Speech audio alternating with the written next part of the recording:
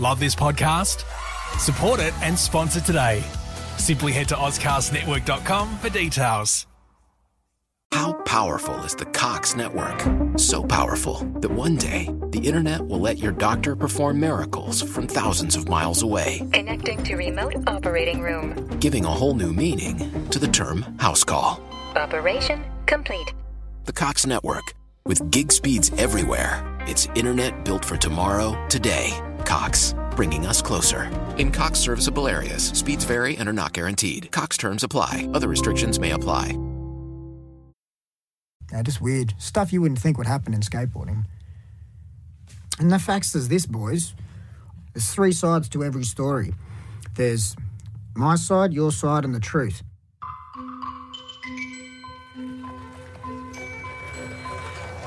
Hi, and welcome to the Curb Podcast. My name is Andrew F. Pearce, and this podcast is recorded in Bulu, Perth, Western Australia. Sovereignty never ceded. Listeners are advised that this podcast includes mention of sexual assault and trauma. In this episode, I interview writer and director Matthew Holmes about his latest film, The Cost. The Cost is a searing vigilante thriller that tells the story of two men, David and Aaron, who abduct the newly released felon Troy to inflict their own version of justice and retribution for the crime that he was imprisoned for. While on paper, The Cost appears to be a routine rape revenge film, it eschews the genre trappings to become a grounded thriller that explores the potential brutality of masculinity.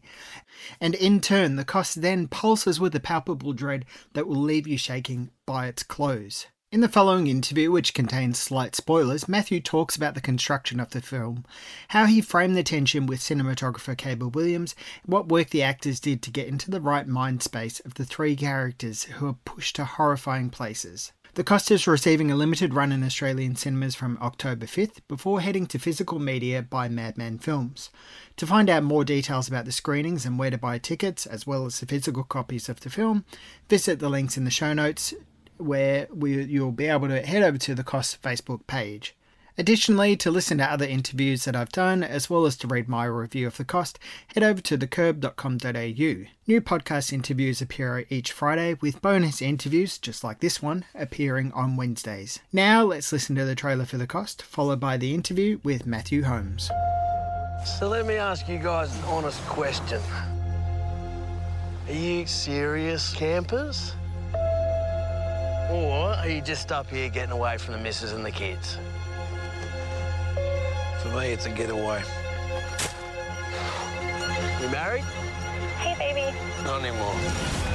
Just letting you know I'm on my way home now. She was murdered.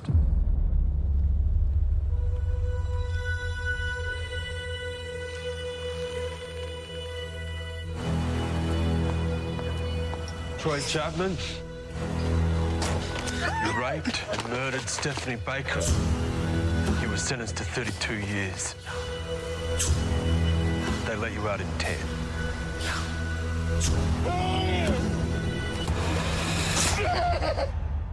I'm her husband. I'm her brother. I have spent years planning every detail of this. She begged you to stop. And why should we? It's not too late. He still let me go. What makes you think we'd ever let you go? Remember what he did to her. You keep that in front of your mind. This is justice, mate. And we're the only ones who can give it to her. You do this, you will never be the same. I love you. He's letting me get inside your head. He's manipulating you.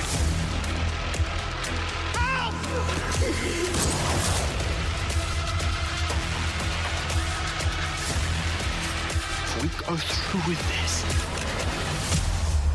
I won't be able to live with it. We have gone so far past the point of no return. Look, it's a really great film. You've got a lot to be proud of, so congratulations. Let's jump into talking about it then, because I'm impressed by the way that you've kind of pivoted as a filmmaker from doing Legend of Ben Hall off the ground, but then you shifted over to doing The Cost. And I'm curious for you if we can start off talking about what your drive is as a filmmaker, what your interest is as a filmmaker, what kind of stories you're interested in telling on screen. As a filmmaker, the projects that I write and things that I want to make, I'm not really driven by a specific genre. I know everyone thinks of me as the bushranger guy. Like if you look at all the scripts that I've written, there's so many in so many different genres. There's horror, family drama, war, Western. There's so many different genres, and I'm interested in all of them. So it's really just whatever kind of story takes my fancy. I'm really just driven by, it's just a feeling that you get, like with a story that you really want to tell. It really isn't defined by genre or anything. Came to trying to get my other bushranger projects off the ground. I was hoping that, with what we've done with Ben Hall, that would help leverage those projects. And of course, I have a big passion for Australian history and especially those stories. But when it came to the cost, that was really driven out of a motivation to just get something happening, because since Ben Hall, I've been trying to get all these projects up, and some of them got very close and they would always collapse at the last minute. And I felt like I needed to get control of being a filmmaker back into my court, because too often we put the control into someone else's court by waiting for the finance. And until that finance comes, you can't make a movie. So the cost was born out of a desire to actually get back in and make something for a very small amount of money. So the story was written with the idea of keeping it low budget. Keep it 3 guys out in the woods. What could we do with that concept? Yeah, and for me, it was an idea I had many years ago when I read a newspaper article about about a person who was getting released from prison after having murdered someone's daughter. And I thought, oh man, I bet the father or the family would probably want to get hold of that guy now that he's out of prison.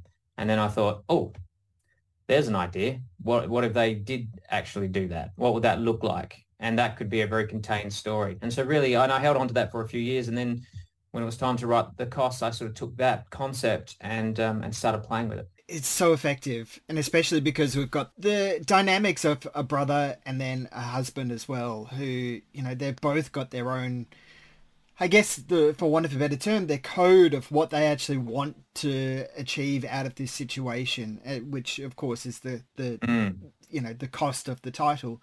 But I'm curious, alongside the work with Ben Hall, there is this exploration of a code of what it means to be. Within that, it's a code of what it means to be a bushranger. And here, it's a code of what it means to be a partner and somebody trying to avenge something or to try and, address a wrong that needs to be righted outside of the justice system. And I'm curious what it means for you to explore codes on screen. What is a code for you as a filmmaker? Well, I think that when it comes to codes, I have a very strong sense of right and wrong just personally. I've always had a very strong, sense of justice, as many of us do. And I think that influences, things that I write. But I'm also very curious about characters who have contradictions in their code and how their code is going to be challenged. Obviously, in the cost, you've got 2 characters with a very strong code, but that code is completely being challenged. And I guess with Ben Hall, that's very much this is Ben Hall was a good man doing a bad thing. I don't think he was a fundamentally evil person, but there was something wrong with him, and so I think that's probably carried over again into the cost with very morally ambiguous grey characters that aren't evil, but they're good, but they've still their codes mixed up. And it's fun to explore that because you have to see them grappling with their own, not only the external, but they're also grappling with the internal. So it's very strong dramatically to play with. And the way I approached it with these 2 characters is when we were writing the story, we decided that David, the husband, would act completely out of emotion, and the brother character, Aaron, would operate out of reason. And so if you look at all their choices that they make and how they handle every situation in the movie, they mostly act from those 2 polar places, reason and emotion. And reason and emotion so often will conflict with each other in a situation where your emotions are telling you one thing, but your reason's telling you another. And that created the conflict between those 2 characters who both want the same thing, but they're both motivated by the same code, but they operate from 2 modes of thinking, reason and emotion. So yeah, that's how we explored it in the cost. Let's then shift over to talking about casting, because as you mentioned, these two characters are so complex and really quite powerfully presented by these two lead actors. Can you talk about casting Jordan and Damon? And then, of course, we'll get on to talking about Kevin in a moment, but I'm curious how you went about casting those two characters. Sure.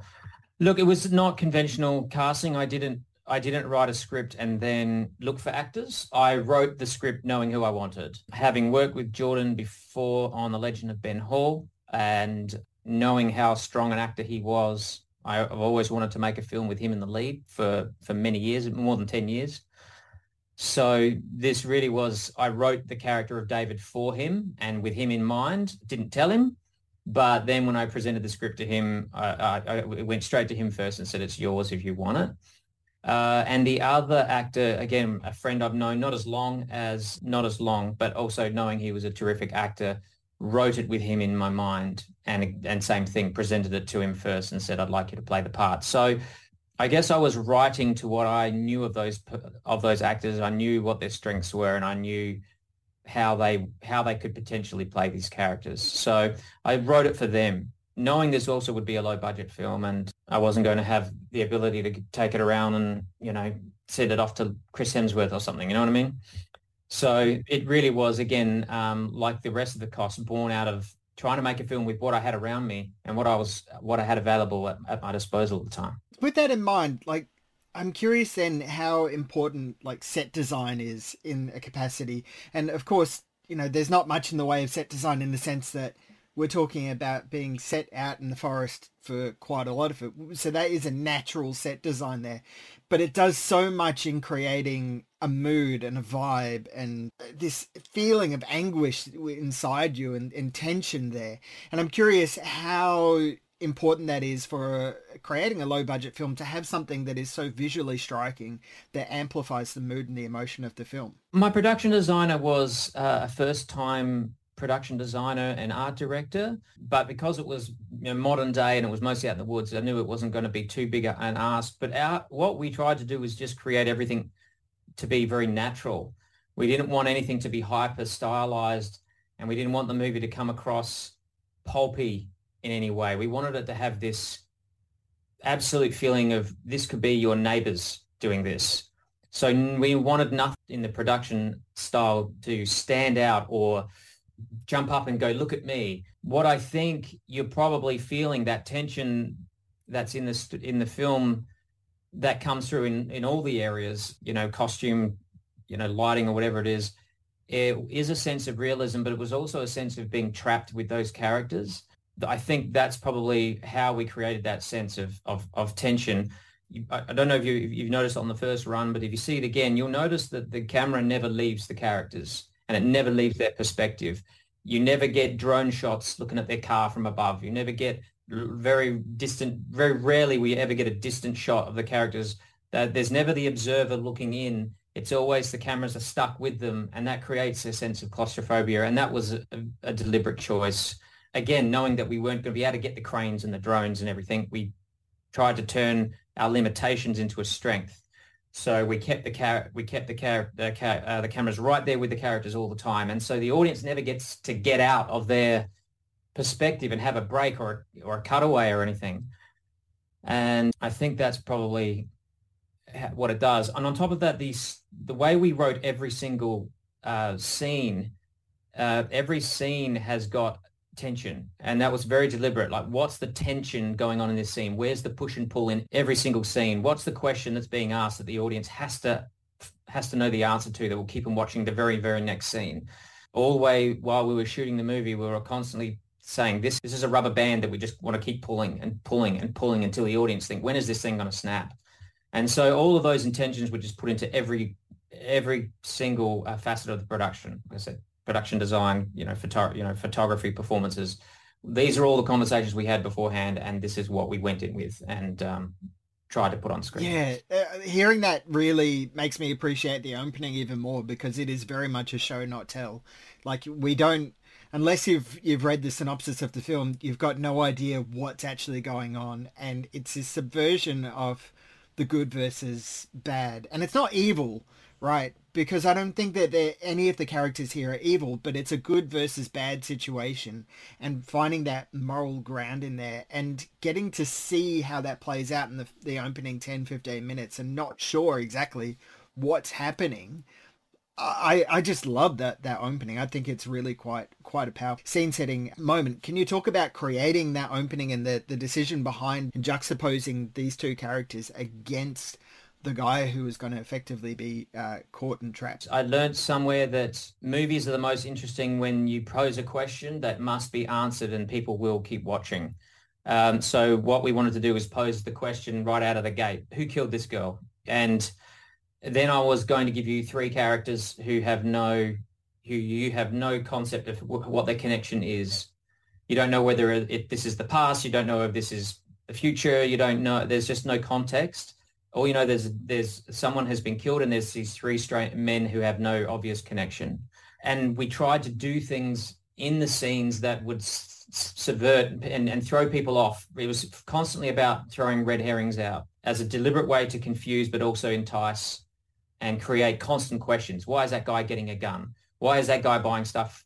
Is he the man that did it? Is he about to go kill a girl? Who's this lonely man who's creepy to people on the train? What's he, So within the first 5 to 10 minutes, what we wanted to do was throw so many questions at the audience. They're loaded with questions, and now they're going, okay, I have to know what the heck is going on. Again, it's very much by design. I think it's quite effective because where the movie gets ahead of the audience, and now the audience is playing catch up and figuring out what the heck's going on.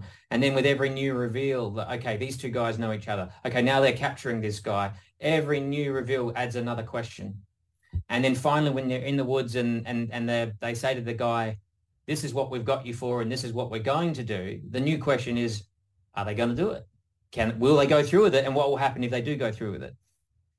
And so it's just a constant set of new questions being asked throughout the movie. I think that's what we talked about. It's the rubber band that just keeps getting stretched tighter. So let's then shift over to talking about the other casting then, which is, of course, we've got Kevin, who is so quite delivering just a really, really difficult performance. And I'm curious how you got him to the space that he needed to be in to present the character that he does. I think, everybody is really great in the film, but the film really hinges on his performance and making sure that we both empathize, but also in some capacity want to condemn him too. And you're putting us into the shoes of the other two characters to see how we feel. So I'm curious how you went about helping him build the character to do that. Again, he was the hardest role to cast, and I didn't have an actor. Actually, I had one actor who I had in mind for it, much like the other guys. But when I gave that actor the script, they actually passed on it. And they said, it's not because I don't think this is a good script. I want to work with you again, Matt, but I don't want to do this role. He said, I don't want to be in this headspace for the 6 months that you're going to be filming over. And what this character goes through and endures, and I don't want to do that. And then I approached two more actors and I got pretty much the same answer. I ended up finding Kevin on a casting page, and I saw his face initially, and I thought, for some reason, his face jumped out as me as the mental image I always had of this character. And we had mutual friends. I asked around about him. I heard he was a really good guy. I saw his show reel, and I saw some stuff on the show reel that showed me he could probably go to this place very convincingly. And then it was just a process of him sitting a self-tape. And when he showed me one scene of a self-tape, which was one of the torture pleading scenes that he did, in the corner of a room, it was so convincing. We gave him the job straight up. We had conversations about, again, like you said, we want him to be both repellent but sympathetic. As written, we didn't want him to be antagonistic, because if he was someone that was mouthing off and being a really awful character who showed no repentance or whether it's real or not, the repentance, we don't really know.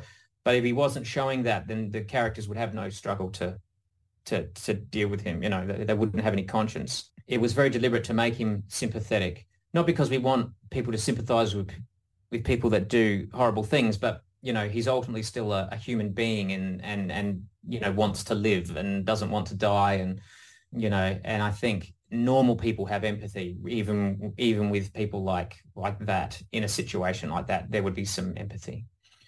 So as far as all the characters go about creating it, I really gave them free rein to interpret the character the way that they saw it best. I said to all three of them when we started, I said, the film lives and dies on your performance, not on how well I'm going to throw the camera around or how crazy my lighting's going to be. I said, this is an actor's showpiece, and we want to craft these performances to be the best we can be. So, and I gave them a lot of leeway with their interpretation of the character. They would always come to me with wanting to change lines, to say them in a way that they think their character would say, or maybe they would even challenge me and say, I don't think my character would say that here, or this is what I think he'd say instead.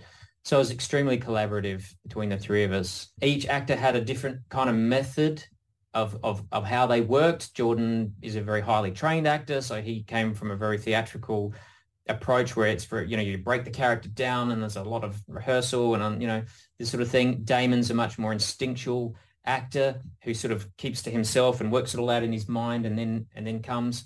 And Kevin was a bit more of a turn it on, turn it off type of actor who's all just normal and the loveliest guy you'll ever meet. And then when it comes, then it's an action, boom, and he's into it.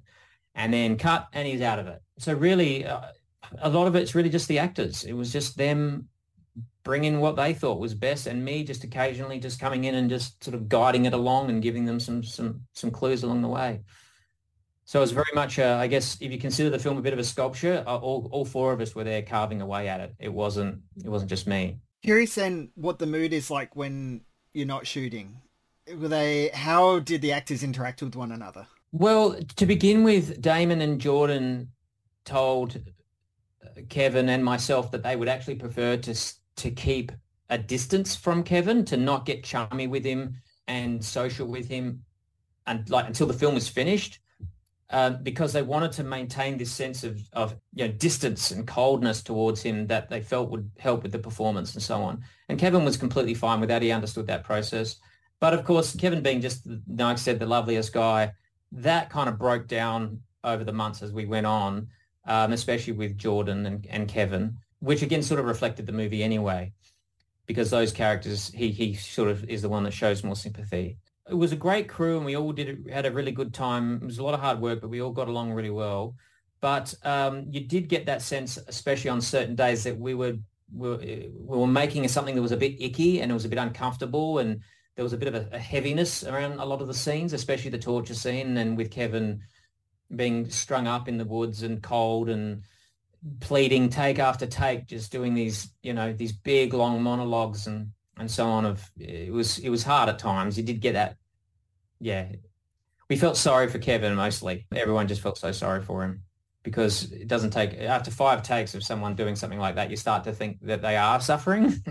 But he really was put through the ringer, Kevin. He was, of all the actors, he was the one that suffered the most physically and probably mentally as well. But said he never complained. And that was the amazing thing about Kevin. He never once complained about it. So it's very fortunate. As a filmmaker, how do you keep your cast and crew safe in that capacity? You're dealing with some really intense things, both in a physical sense, but also in a mental sense. So what kind of structures do you put in place to help people on set process what you're working with? Look, obviously we put in place safety measures. There's always safety talks, and we always scout areas and check areas that we're filming in to make sure that there's no pitfalls and there's no rocks, and so there's all that sort of stuff that we were very, very strict and very stringent about. There was always a nurse on set every day, so that we're constantly doing those sort of standard things that you should always do in a film, keep people safe. But I guess with the mental stuff, it was just about giving the actors the space they need to at any time call cut,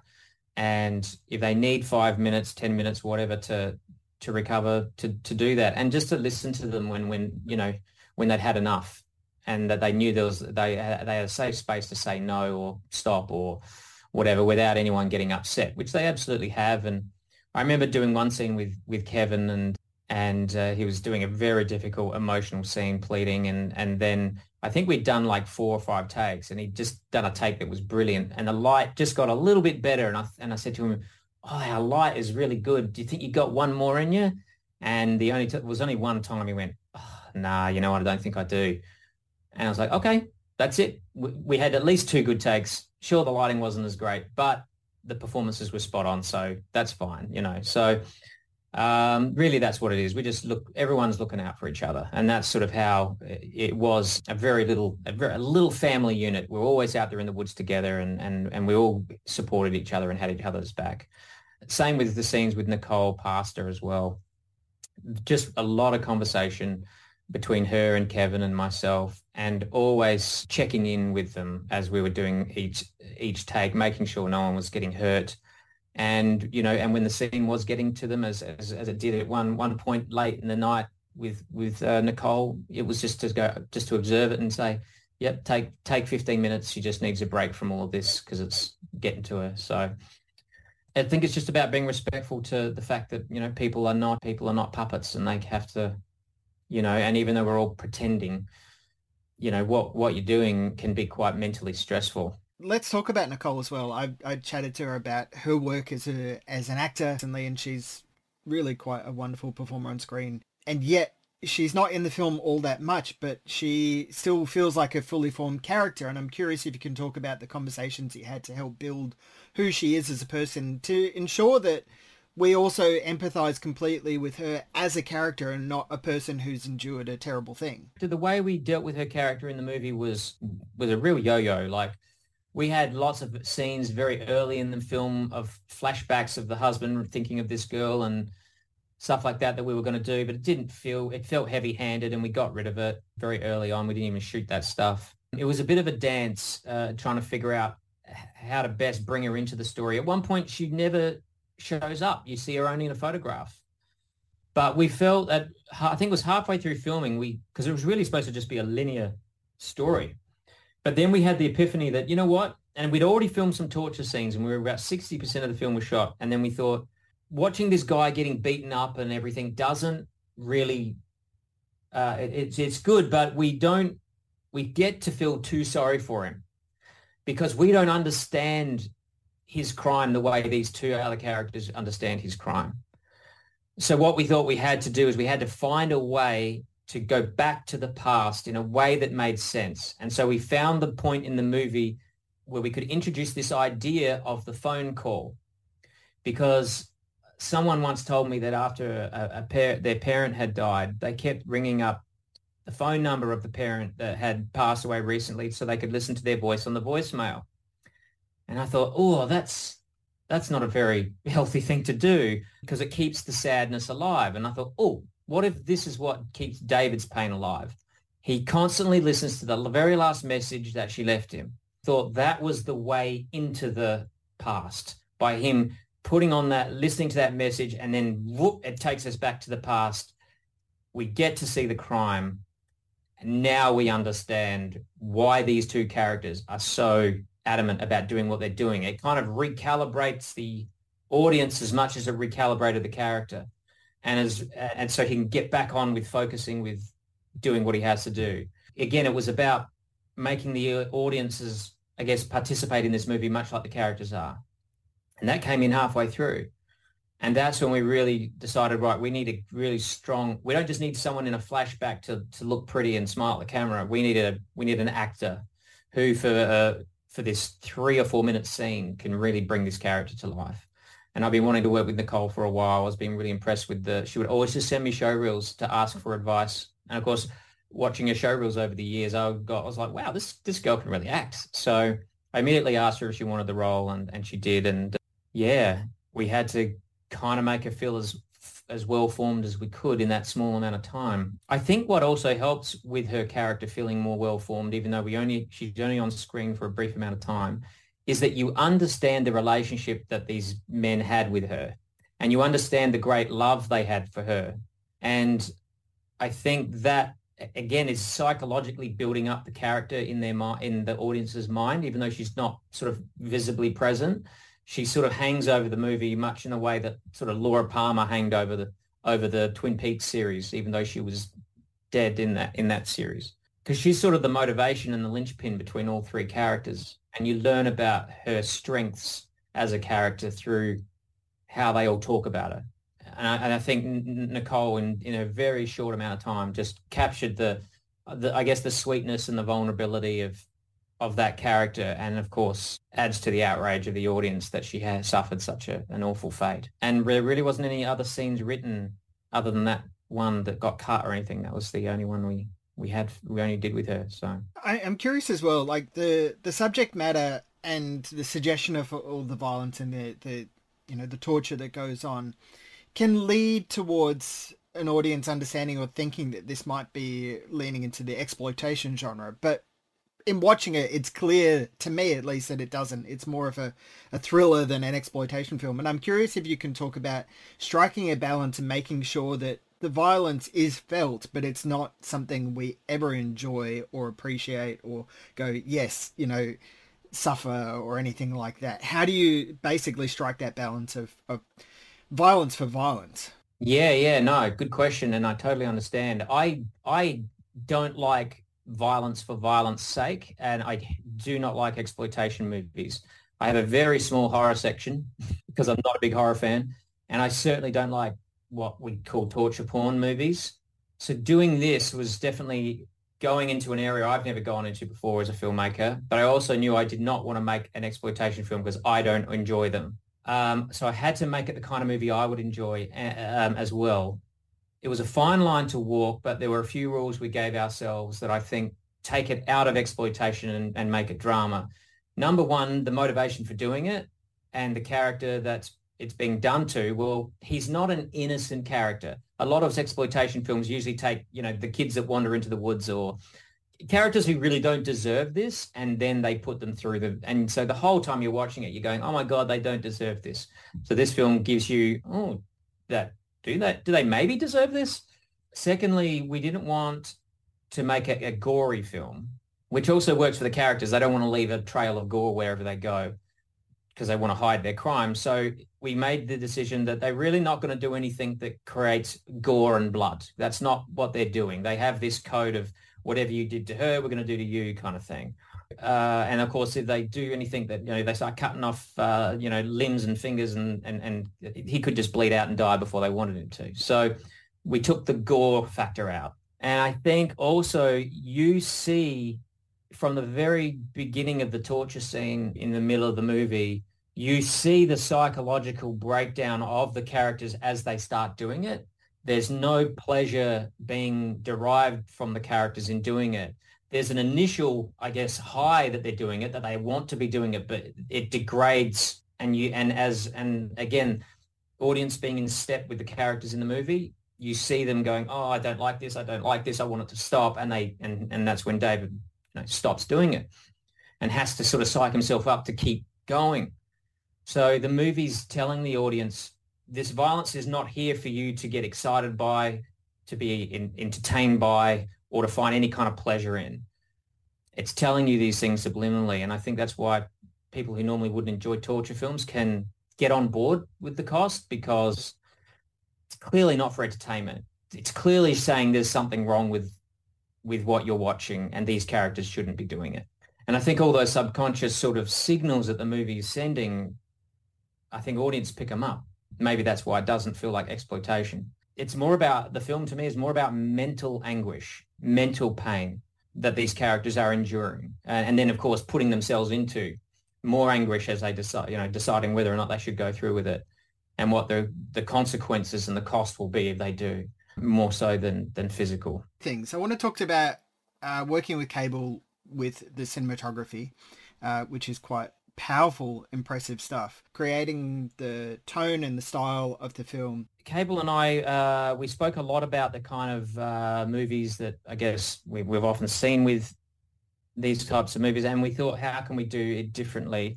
But also because we knew we weren't going to be able to shoot this in the traditional way, because we just didn't have the budget for it. We shot this for like $80,000, and everyone was volunteer. It's really just our costs being covered, and we didn't have a big crew, so we knew that he would be doing all of his own focus pulling, and so would all the camera assistants be doing their own focus pulling.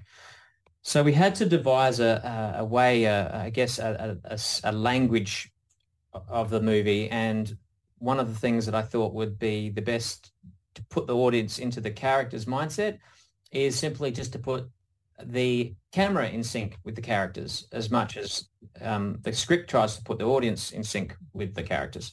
And that was, we just had a rule: when the characters stayed put, the camera stayed put. When the actors were moving, the camera moved with them. And rarely does it ever break that rule.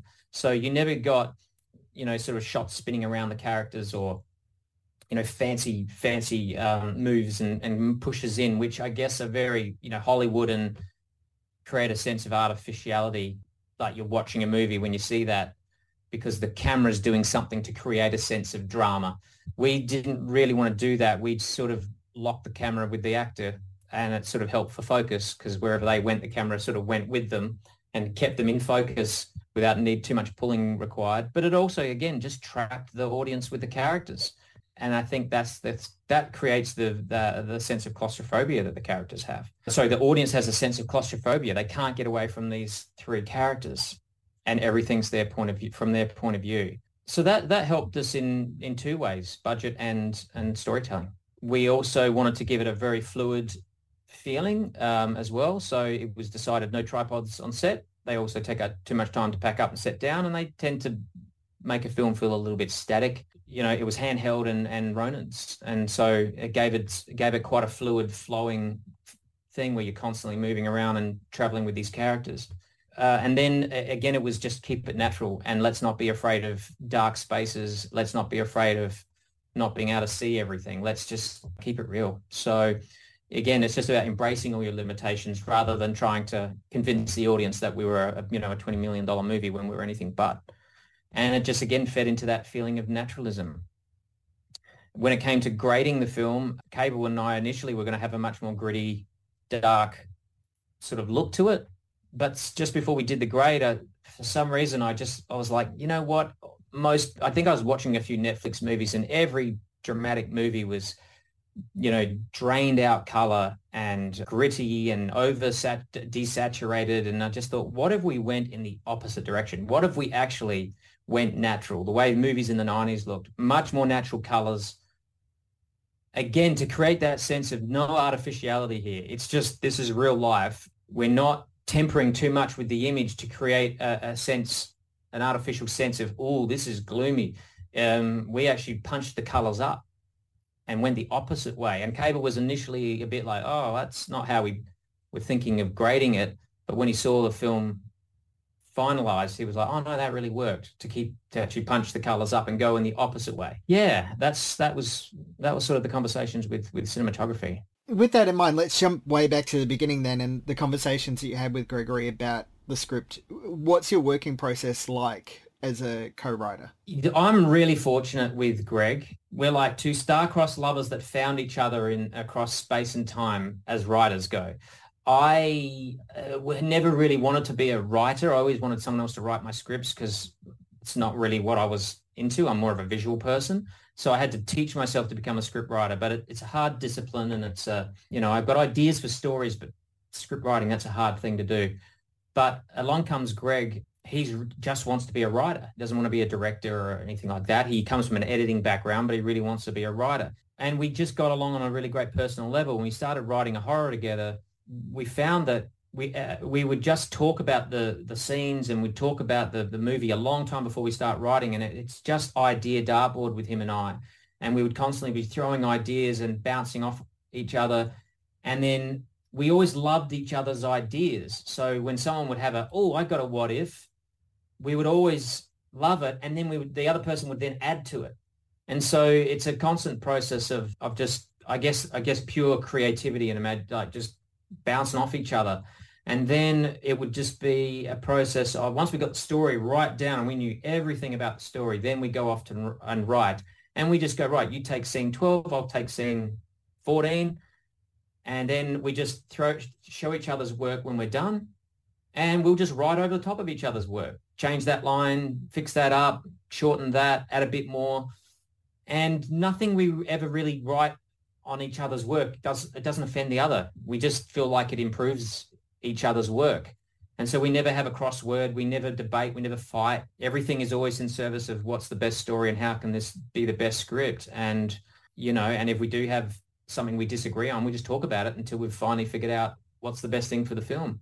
Often he would say, he would maybe change a line and I would say, oh, why did you change it? I thought it was good that way. And then he would explain why he did it. And then I'm like, okay, good. I'm convinced. That it's been a great writing process, and we've written now 4 screenplays together and we're doing our 5th. So it really is like 2 halves of the one brain just working together, the left and the right. It's just a flow with us. And even though he's in Adelaide and I'm in Melbourne and we do everything over Facebook calls, it works really, really well. So yeah, I'm very fortunate to have a writing partner like that. How important exploring the Australian identity is for you as a filmmaker on screen? Of course, Ben Hall is, as important as a historical aspect of, Australian identity as anything else. When people think of Australia, they do think of bushrangers, but I'm curious with the costs, how much Australian identity played into that? I would say that it didn't play any part at all. It didn't play any part at all when it came to thinking about this story. We thought of this story as universal. It just happened to be set in Melbourne, Australia, because that's where we filmed it. This is a story that you could transpose into any culture and any time, anywhere in the world, because these are humans feeling anger and rage and revenge and all this for something that happens across cultures. So it really is, to me, someone could remake this film in Russia or Africa or in the deep south in America, and it would be the same movie. There'd be nothing different about it. You're simply going to change the characters and the location. So there was no sense of Australian identity that I was trying to put into it. The only thing is there is the character of Brian who rocks up, and he's very Australian, I guess. But that really is just a comment on the types of people you will find out in the country, and the types of people that I've made a lot of movies set in the country. And so I meet a lot of, regional Australians, and they have this kind of manner about them. And that's why Brian was written that way. Not because I was trying to add to the cultural identity or anything. So in that sense, I don't feel that the cost is an Australian film. It's just a film made in Australia, if there's any, if you know what I mean by that difference. I never have an agenda in my mind when I'm making a movie about how is this pushing Australian identity or how is this adding to that or whatever. I'm simply just interested in stories that take my interest. And if it comes with an Australian flavour, because I have a great love for the Australian bush and the Australian landscape, which all my films so far are filled with. They're just the things I personally just happen to love about Australia is more the environment and some of the interesting people. I just hope it it just adds a nice flavour to what I'm trying to make international movies or movies that have no boundary really, but they just happen to be set in Australia. Yeah, I can't think of a time where I've ever really wanted to go, right, this is pushing some sort of Australian culture identity or, something like Crocodile Dundee or something like that. It's just really not part of my framework as a writer or a filmmaker. So part of the reason I ask it is it's so like when we and I talk about we as in like critics and the people who make decisions about what gets put on screen, the conversation is always focused around what does it do for the cultural identity, what does it say about Australian culture. And it's like, as you're saying, not all films need to be Australian films. They can just be an Australian film. Like it's a film made in Australia and it just happens to be a film made in Australia. That's it. And I find it so fascinating that it is often a bellwether of deciding what gets made or deciding what is important because of how Australian it is. And I've just been fascinated in hearing what the responses have been, because for some people it's everything. That's why they make a film. And for others it's like, that is the furthest about what they want to do. In fact, for some filmmakers, it's a calling card. They want to be able to go and make stuff in America, and it just happens that we can do that here and things like that. So it's great to hear the variety of responses, because there's no right or wrong answer, but it's just fascinating to get a litmus test of what's going on in Australia with Australian filmmakers. Yeah, I can see how many people would have very different attitudes to it. Yeah, it really depends on what it is you as a filmmaker are trying to do and say, and why what motivates you to make a movie, and I guess maybe where your funding is coming from and what boxes you have to tick. But again, I don't really make movies for any other reason than this story inspires me, or Like I didn't try to make, like for Ben Hur, for example, I didn't try to make an Australian bushranger film.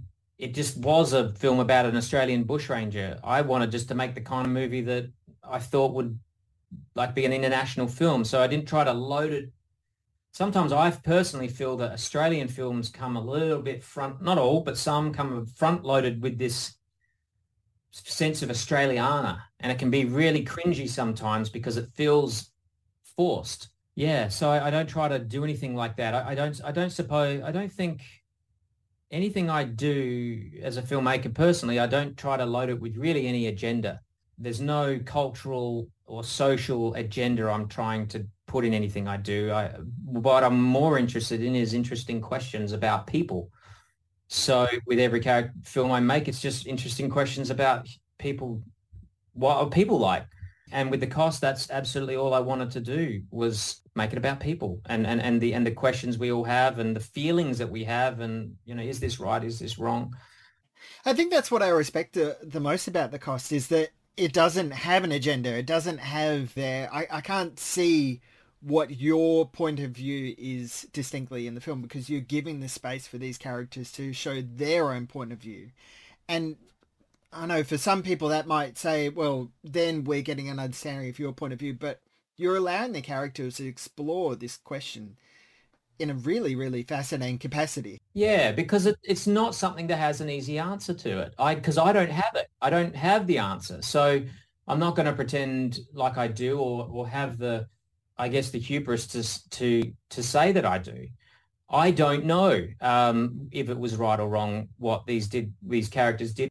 But what I do know is that the consequences of what they did, all three characters, has consequence. And so all I want to do is explore consequence and choice. And right from the very beginning, when Greg and I started writing this, we said to each other, we're going to make a movie that after you watch it, you discuss it with your friends over coffee.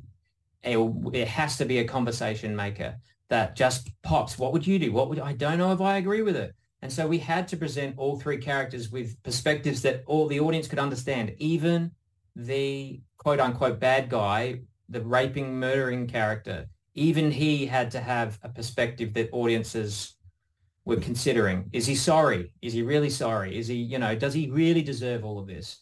So that's very, very deliberate. And we thought, let's not give the answer. Let's let the audience figure that out. Let's just talk about consequence. I guess, the one thing that the movie does say, I think, the only thing it says is that when you do something wrong, when you cross a line, it's like a pebble going in the water. Once you start it, the ripple just keeps going. And that's sort of true of each character. Every decision they've already crossed the line, and every decision they make is just going to, the one universal truth that I think that I am trying to say with the cost, and it's pretty broad, is just that when you cross those moral boundaries, the innocent suffer. It's always the innocent that suffer the most. And that's something I've observed in my own life. And I think that's probably all I was trying to say. When you cross the line, the innocent suffer, which was true of the Troy character, where he crossed that moral line and the innocent suffered, which was the Nicole character. And these two boys, even with good intentions, with a sense of nobility, they crossed a line, and the innocent suffers in the character of Brian. And so I think that's, I think that's something that, everyone can consider if they're thinking of crossing a line. They don't know how, they don't know where, but somewhere along the line, the innocent will suffer for crossing this line. A really powerful film. There's a lot to be proud of. I'm excited to see what the audience reaction will be when it launches and gets out into having those cinema screenings and then heading onto disc. As am I. We've had some great responses so far. We had 3 screenings and lots of feedback from people afterwards, and it's been probably the most rewarding film to show an audience because of the responses we get afterwards. Because all the time we're getting the responses back that we hoped. Like when Greg and I watch it with audiences, like when we go to watch the movie with audiences, we don't watch the movie, we watch the audience. because we're learning as a filmmaker what did we do that worked and what didn't work. And we sit there and watch faces knowing what's coming and in various scenes, and we look for responses, and most of the time everyone's responding exactly as we planned. It's, making a film, there's an absolute design to it, and everything's a payoff or a punchline, and these are all planned, and you hope they land. And when you see them land, it's thank goodness, all that hard work and talking about it, we finally did it. And getting responses from people who come up afterwards and just blurt out their opinion on the story and the characters. And after that, Greg and I, we always just look at each other and go, yep, got them. That's it. That's exactly what we wanted. We wanted you to go away and talk about it just like that. So it's been very rewarding that way. And I really can't wait to talk to more people after the screenings coming up.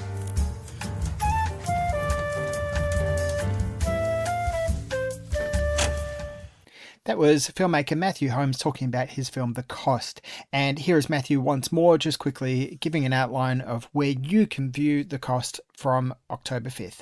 It's getting released by Madman. There's a number of platforms, non-subscription platforms, and DVD, Blu-ray on October 18th. And from October 5th, in the lead up to that, I have arranged a bunch of screenings in Adelaide, Sydney, and Melbourne, which are all Q&A screenings of the film. Love this podcast? Support it and sponsor today. Simply head to AuscastNetwork.com for details. Something grand is coming to Nemacolin. Opening fall 2023, the Grand Lodge will surprise and delight with 56 stunning suites and 5-star butler services. Indulge in libations at the Circle Bar and the Study before you savor the new and enchanting Fawn and Fable restaurant, where the best parts of a traditional steakhouse and a fairy tale castle create a magical dining experience. With fine dining, a spa, and over 100 adventure, golf, art, and wildlife experiences, whatever your imagination holds, Nemacolin has the key. Visit nemacolin.com for more information.